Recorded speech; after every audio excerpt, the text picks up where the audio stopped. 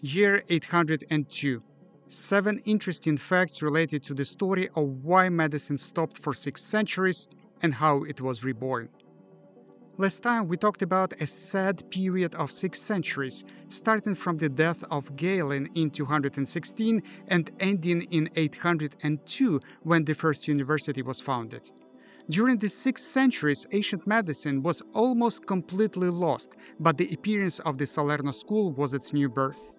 Today, we are going to talk about 7 random but interesting facts related to the story that hopefully will make the story more three-dimensional, colorful, and understandable for us. This is Labora Verum. My name is Ed Kenelash. Hello. These facts related to the school of Salerno are presented in no particular order, only in the order in which I have come across them. So, fact 1. Salerno school was first to issue folded documents. In 1231, about 400 years after Salerno Medical School was founded, yes, that late in history, in 1231, Emperor Frederick II, the one who had been excommunicated from the church 3 times, gave the school the first official right in history to issue written confirmation that its graduates were fit to practice their profession. The idea of giving a special confirmation that someone had truly completed the necessary studies and was found worthy to practice was initially conceived by the scholar itself, and the degree was awarded from around the year 1000. But the order from the emperor made it official throughout the Holy Roman Empire. This license was called a folded document, just as in ancient Greece, where the documents were written on 2 waxed tablets, placed face to face and held together with a cord. The Greeks called these tablets doubled, folded over, or in their language, diploma. Throughout the Holy Roman Empire, a diploma could only be obtained from the school of Salerno, and only those who had a diploma issued by the Scuola Medica Salernitana could practice medicine. Fact 2. The Salerno school was the first university in reality, but not in name. In 1213, Emperor Frederick II officially renamed the Scuola Medica Salernitana a university. It was just a name change. The word itself was coined by other people elsewhere. At the beginning of the 10th century, a group of jurists who possessed several ancient works on Roman law gathered in a similar manner as physicians did in Salerno. It happened 100 years after the founding of the Scuola Medica Salernitana.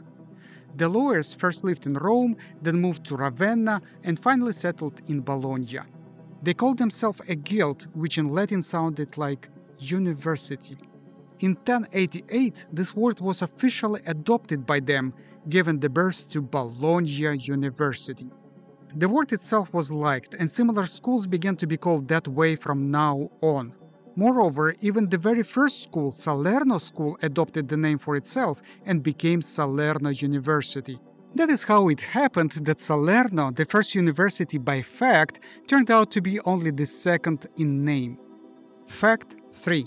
There was a period in history when the city of Salerno was officially called the city of Hippocrates.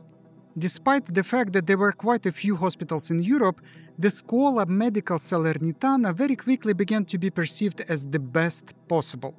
People flocked there from everywhere, even from Scandinavia and the British Isles, both patients in hope for recovery and students to learn the art of medicine. 200 years after its founding, the school, by the idea of the local archbishop, received the title City of Hippocrates, Hippocratica Civitas or Hippocratica Urbs. Moreover, the city of Salerno itself was often called that way.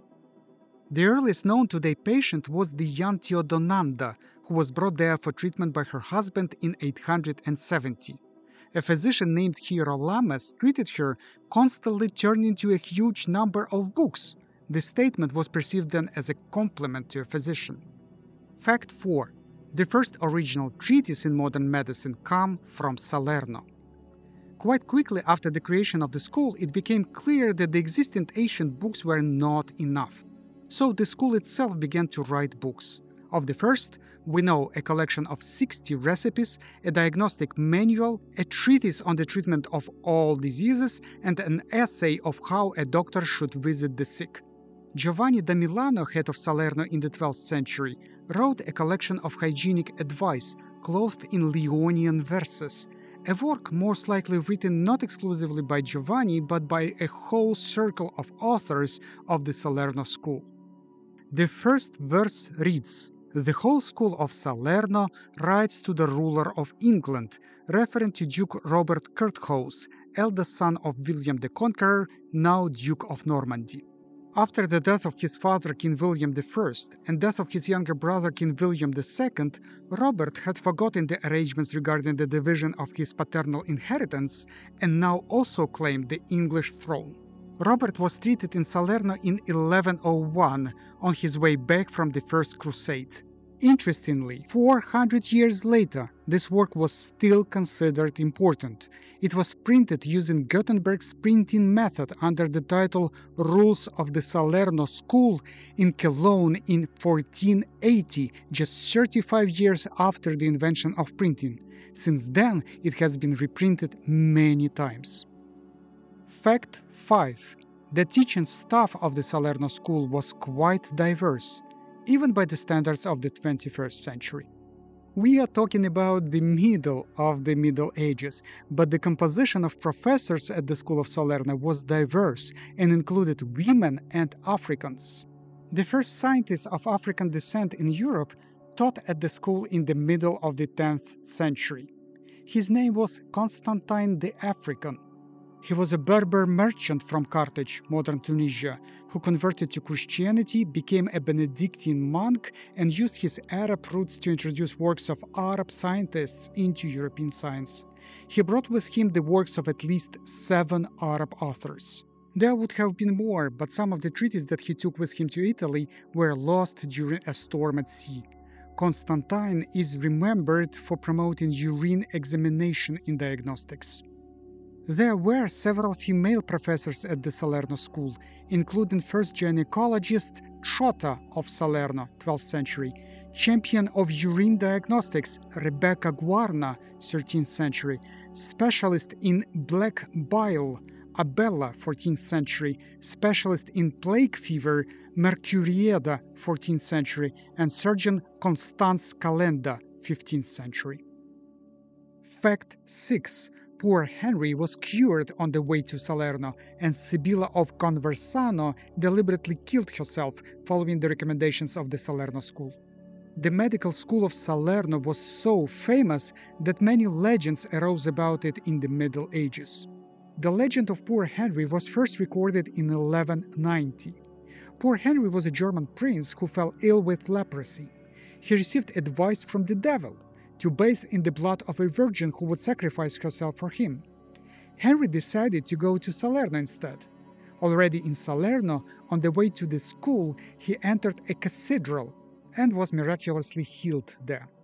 Another legend tells of the same Duke Robert Curthose, whom I mentioned earlier.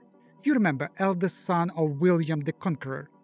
Legend has it that he was wounded by a poisoned arrow. The doctors of the Salerno school gave their recommendations. The poison must be sucked out of the wound, but the one who sucks it out will die.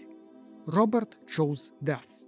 But his wife, Sibylla of Conversana, sucked the poison out at night while he was sleeping, and she died. Fact 7. The Salerno school existed for exactly 1,000 years.